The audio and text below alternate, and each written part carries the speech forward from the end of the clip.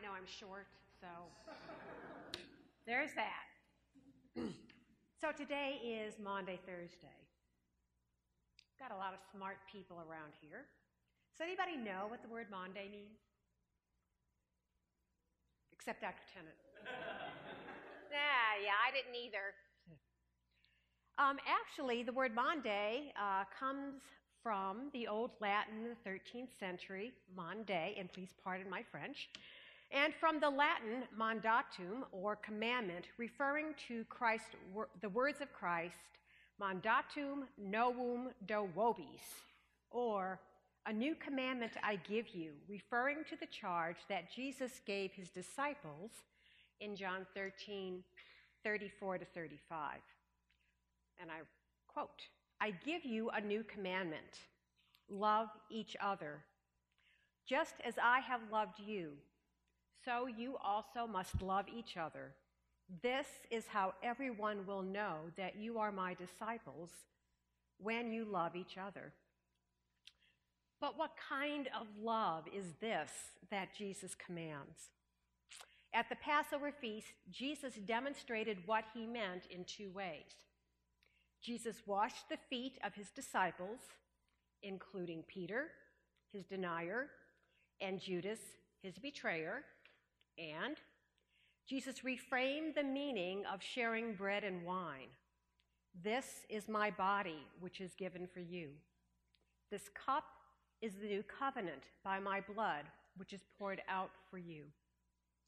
Knowing the hearts of his disciples as Jesus did, could you have washed the feet of those who would deny or betray or abandon you within the next few hours?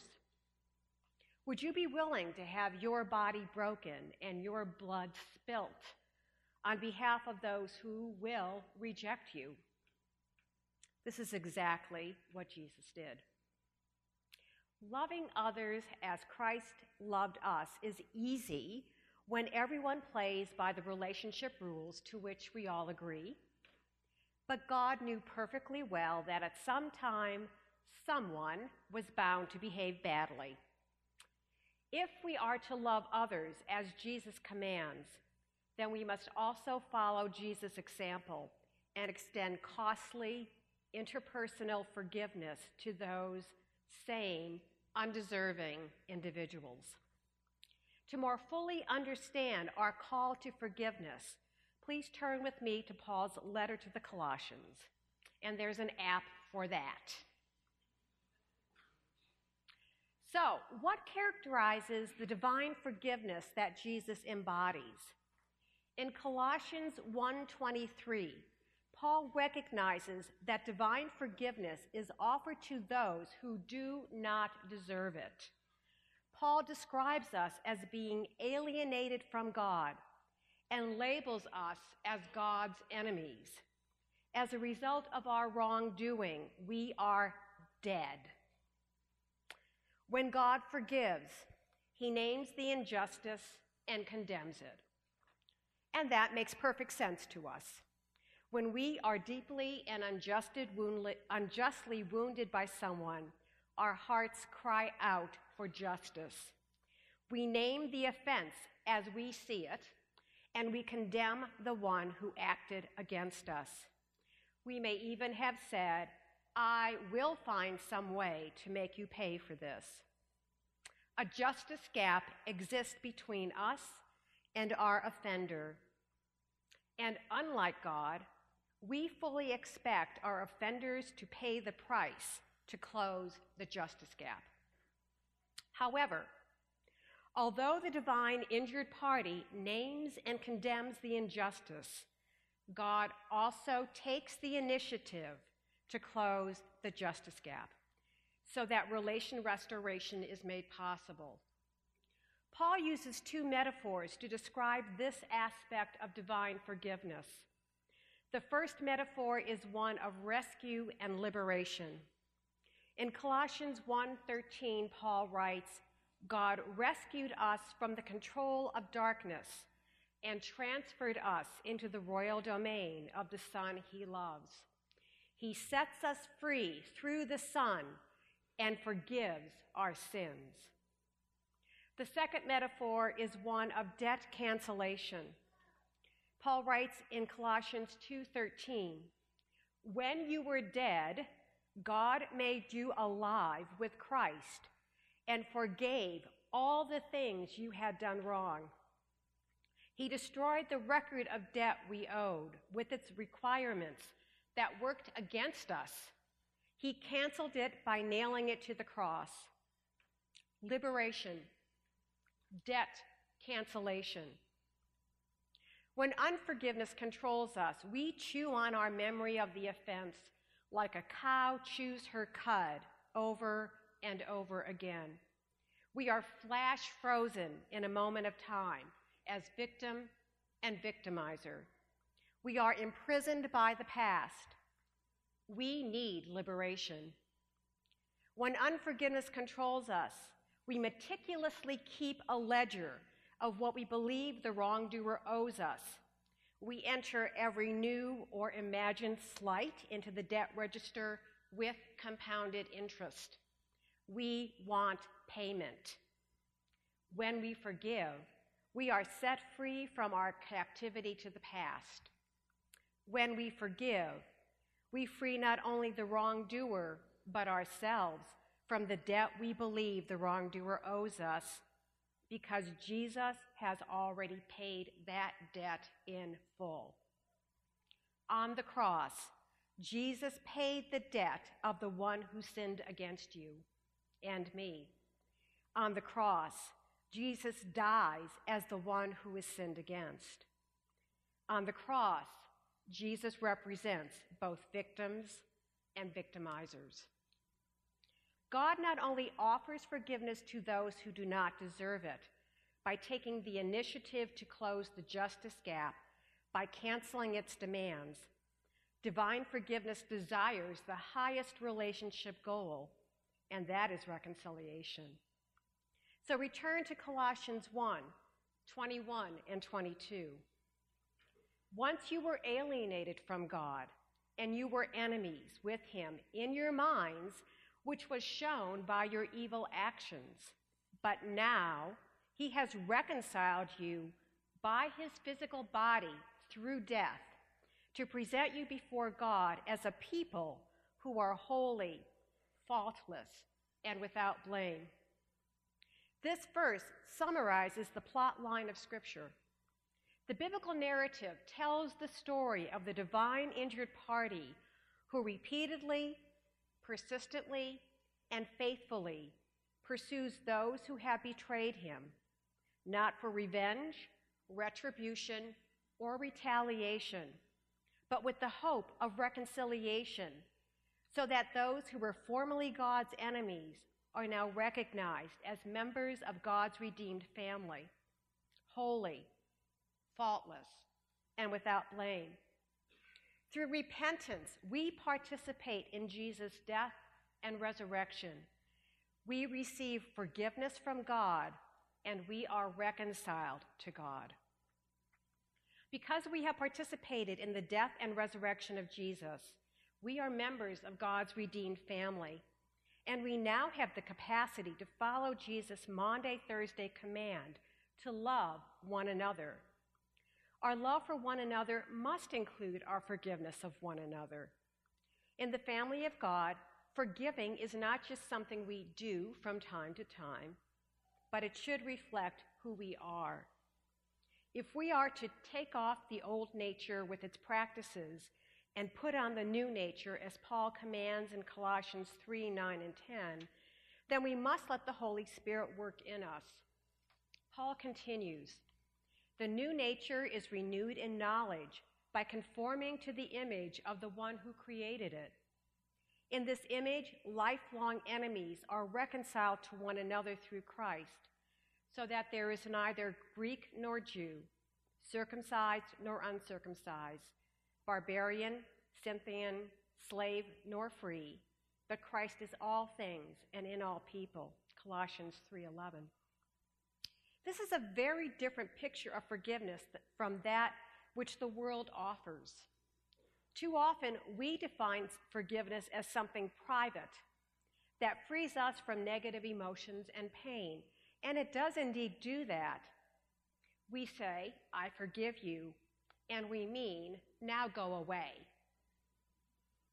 While this may indeed be the extent of forgiveness for some relationships, when someone continues to sin against you or is too dangerous to be close to, we settle for separation and even alienation far too readily. And we call that forgiving. Can you ever imagine Jesus saying to you, I have died for you. I forgive you. Now go away. On the cross where Jesus died, the love of God is magnified.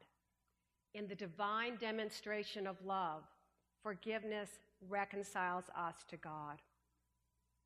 This is a tall order for person-to-person forgiveness. So how do we practice this kind of costly forgiveness when we have been deeply and unjustly wounded by another person? Colossians offers us guidance on how to forgive. First, forgiveness requires a firm foundation. The cross of Christ provides the foundation upon which we stand to offer forgiveness to another person. To paraphrase 1 John 4:10, we forgive because he first forgave us. If we are to forgive one another in the Jesus way, we need to be firmly rooted and established in Christ. Paul writes in Colossians 1:23 and 2:6, you need to remain well established and rooted in faith and not shift away from the hope given in the good news that you heard. Be rooted and built up in him. Be established in faith and overflow with thanksgiving, just as you were taught. As we are rooted and built up in Christ, forgiveness becomes a way of life, a family characteristic. It's not just something we do when the act is required.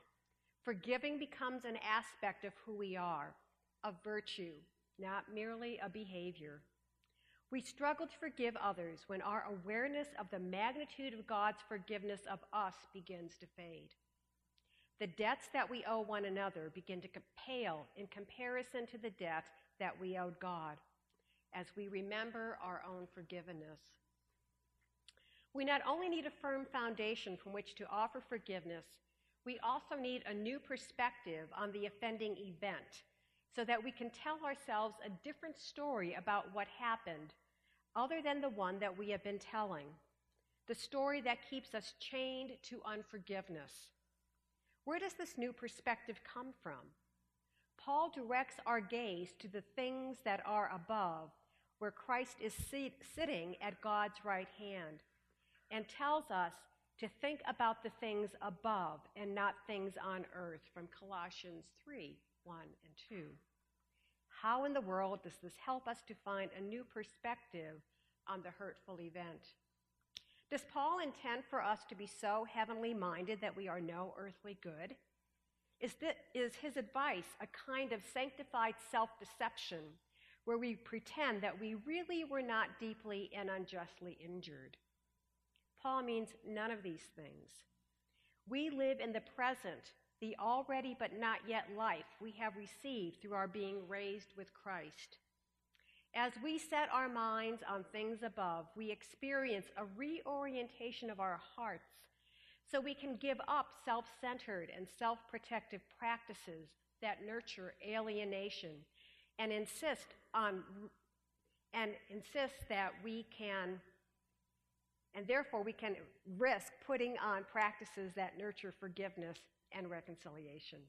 For example, in Colossians 3, Paul writes, so put to death the parts of your life that belong to the earth, such as sexual immorality, moral corruption, lust, evil desires, and greed, which is idolatry. You used to live this way when you were alive to these things. Now, these behaviors represent an unrestrained life that clamors after that which belongs to someone else. Those who do these things leave a trail of broken lives behind them. Notice that Paul notes, you used to live this way. when you were alive to these things. We are tempted to pat ourselves on the back saying, well, we certainly are morally superior to those kind of people. Now, it would have been nice if Paul had left it at that. Here, the line between good and evil runs clearly between you and me. I am good, you are evil. Period. End of sentence. But he doesn't stop there. Instead, he continues to meddle. Instead, he issues an even greater challenge to us. But now, set aside these things, such as anger and wrath, which are an improper indulgence of temper, not a natural expression of indignation, malice, any attitude or action intended to harm another, slander or foul talk, words and speech intended to harm another and not heal a relationship, and lying, speech meant to deceive, that distorts the truth and breeds mistrust. These behaviors nurture alienation, enmity, and hostility, not forgiveness, reconciliation, and peace. In other words, the line between good and evil does not run between you and me. It runs right down my middle and your middle. I possess the capacity to wound another unless I intentionally put off these practices, because I am now a member of a new family with new habits and new ways of looking at others, including my offenders. Paul beseeches us, therefore, as God's choice, holy and loved, put on compassion, kindness, humility, gentleness, and patience in Colossians 3:12. These virtues are self-giving, gracious, and humble. They seek the other's good, and before we can say, yes, but you don't understand, Paul continues, be tolerant with each other, and if someone has a complaint against anyone, forgive each other. Here's the kicker. As the Lord forgave you, so also forgive each other. Forgiveness impacts the community. It is not a privatized affair between you and Jesus. How you live in the body affects the whole body. So how can we develop a new perspective on the hurtful event? Let me offer you 3 options to try on. Linger with the one that allows you to relate to your wrongdoer with compassion, kindness, humility, meekness, and patience. You might take the challenge to view the offense like a neutral reporter might report the offense, without all the emotionality that typically you attach to it. Challenging? Indeed. Maybe more challenging is to view the offense the way the other person might talk about it. What is the other side of the story? Indeed, incredibly hard. And in some situations, neither of those are possible. So in those cases, how might God narrate the story of what happened and who you are and who the other person is? Changing the story is not easy. In fact, it may be the most difficult part of forgiveness. When we are firmly grounded on the finished work of Christ, the power of the cross, the power of the resurrection, and our new life in Christ, if we put off practices that maintain alienation and put on practices that nurture new perspectives because we are members of God's family, then we have the opportunity and privilege to be like Christ and to offer to those who have offended us the gift of forgiveness, perhaps with even the hope of reconciliation. Our forgiveness of another is a reflection of the gracious forgiveness that we have already received from Christ. Miroslav Volf offers this insight from his book, Free of Charge, and I quote, "When we forgive, we make God's forgiveness our own. And even as we do, it's Christ who forgives through us, not we who forgive on our own." When we forgive, we have an opportunity to live into what God means by being God's image bearers. A step toward forgiveness, however, may take different shapes. Perhaps we want to obey and forgive, but we are too overcome by our woundedness to really have a softer heart. Our gift is one of willingness then. Lord, make me willing to be willing to forgive. Perhaps we understand the rightness of forgiveness, but our heart is still broken. In this case, our step may be one of decision. We make a commitment, a decision to act toward the other as if we truly feel forgiving towards him or her. Or is it possible that we have gained such a new perspective on the offending event that we now actually experience empathy for the one who hurt us? And we can now offer emotional forgiveness. We can forgive our brother or sister deeply from the heart. Which step represents you today? Is your prayer one of, Lord, make me willing to be willing? Or, Lord, I make a choice to act toward my offender as if I have forgiven him or her from my heart? Or, Lord, I'm experiencing the heart freedom that comes from forgiving, and I can look at my offender with compassion and kindness. Once we have made the step toward forgiveness, how do we hold on to it? Often our forgiveness is fragile. We too often revisit the pain without remembering to reframe it in the light of the resurrection. We fear being hurt again. We argue that it isn't fair, that we have to do the work of forgiving. And Paul realizes this too. Colossians 3:14-17 offers us guidance for holding on to forgiveness. And over all these things, put on love, which is the perfect bond of unity. The peace of Christ must control your hearts, a peace into which you were called in one body, and be thankful people. The word of Christ must live in you richly. Teach and warn each other with all wisdom by singing psalms, hymns, and spiritual songs. Sing to God with gratitude in your hearts. Whatever you do, whether in speech or action, do it all in the name of the Lord Jesus and give thanks to God the Father through him. First, the peace of Christ must control our hearts. In this verse, control acts like an umpire or referee, so that the unity of the body to which we were called is maintained and thanksgiving arises. Next, the word of Christ must live in us richly. And notice that the word of Christ indwells us through corporate worship. Corporate worship is where we have an opportunity to push the reset button and align our minds, hearts, and intents with attitudes consistent with those of being children of God.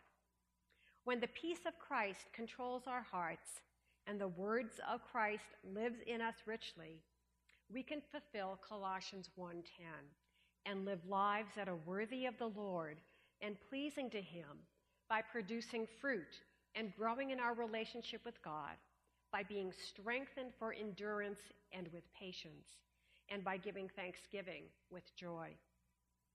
Our forgiveness, however, is not confined to those who offend us within the family of God alone. Through the power of the cross of Christ, we are empowered to forgive anyone who has offended us, to forgive even our enemies, from whom we are alienated because of their evil actions. And so Paul writes in Colossians 4:5 and 6, act wisely towards outsiders, making the most of the opportunity. Your speech should always be gracious and appealing, so that you may know how to respond to every person. On this Maundy Thursday, as we anticipate the despair of Good Friday and the resurrection joy of Easter Sunday, consider forgiveness as a way to fulfill the new commandment that Jesus gives on Maundy Thursday.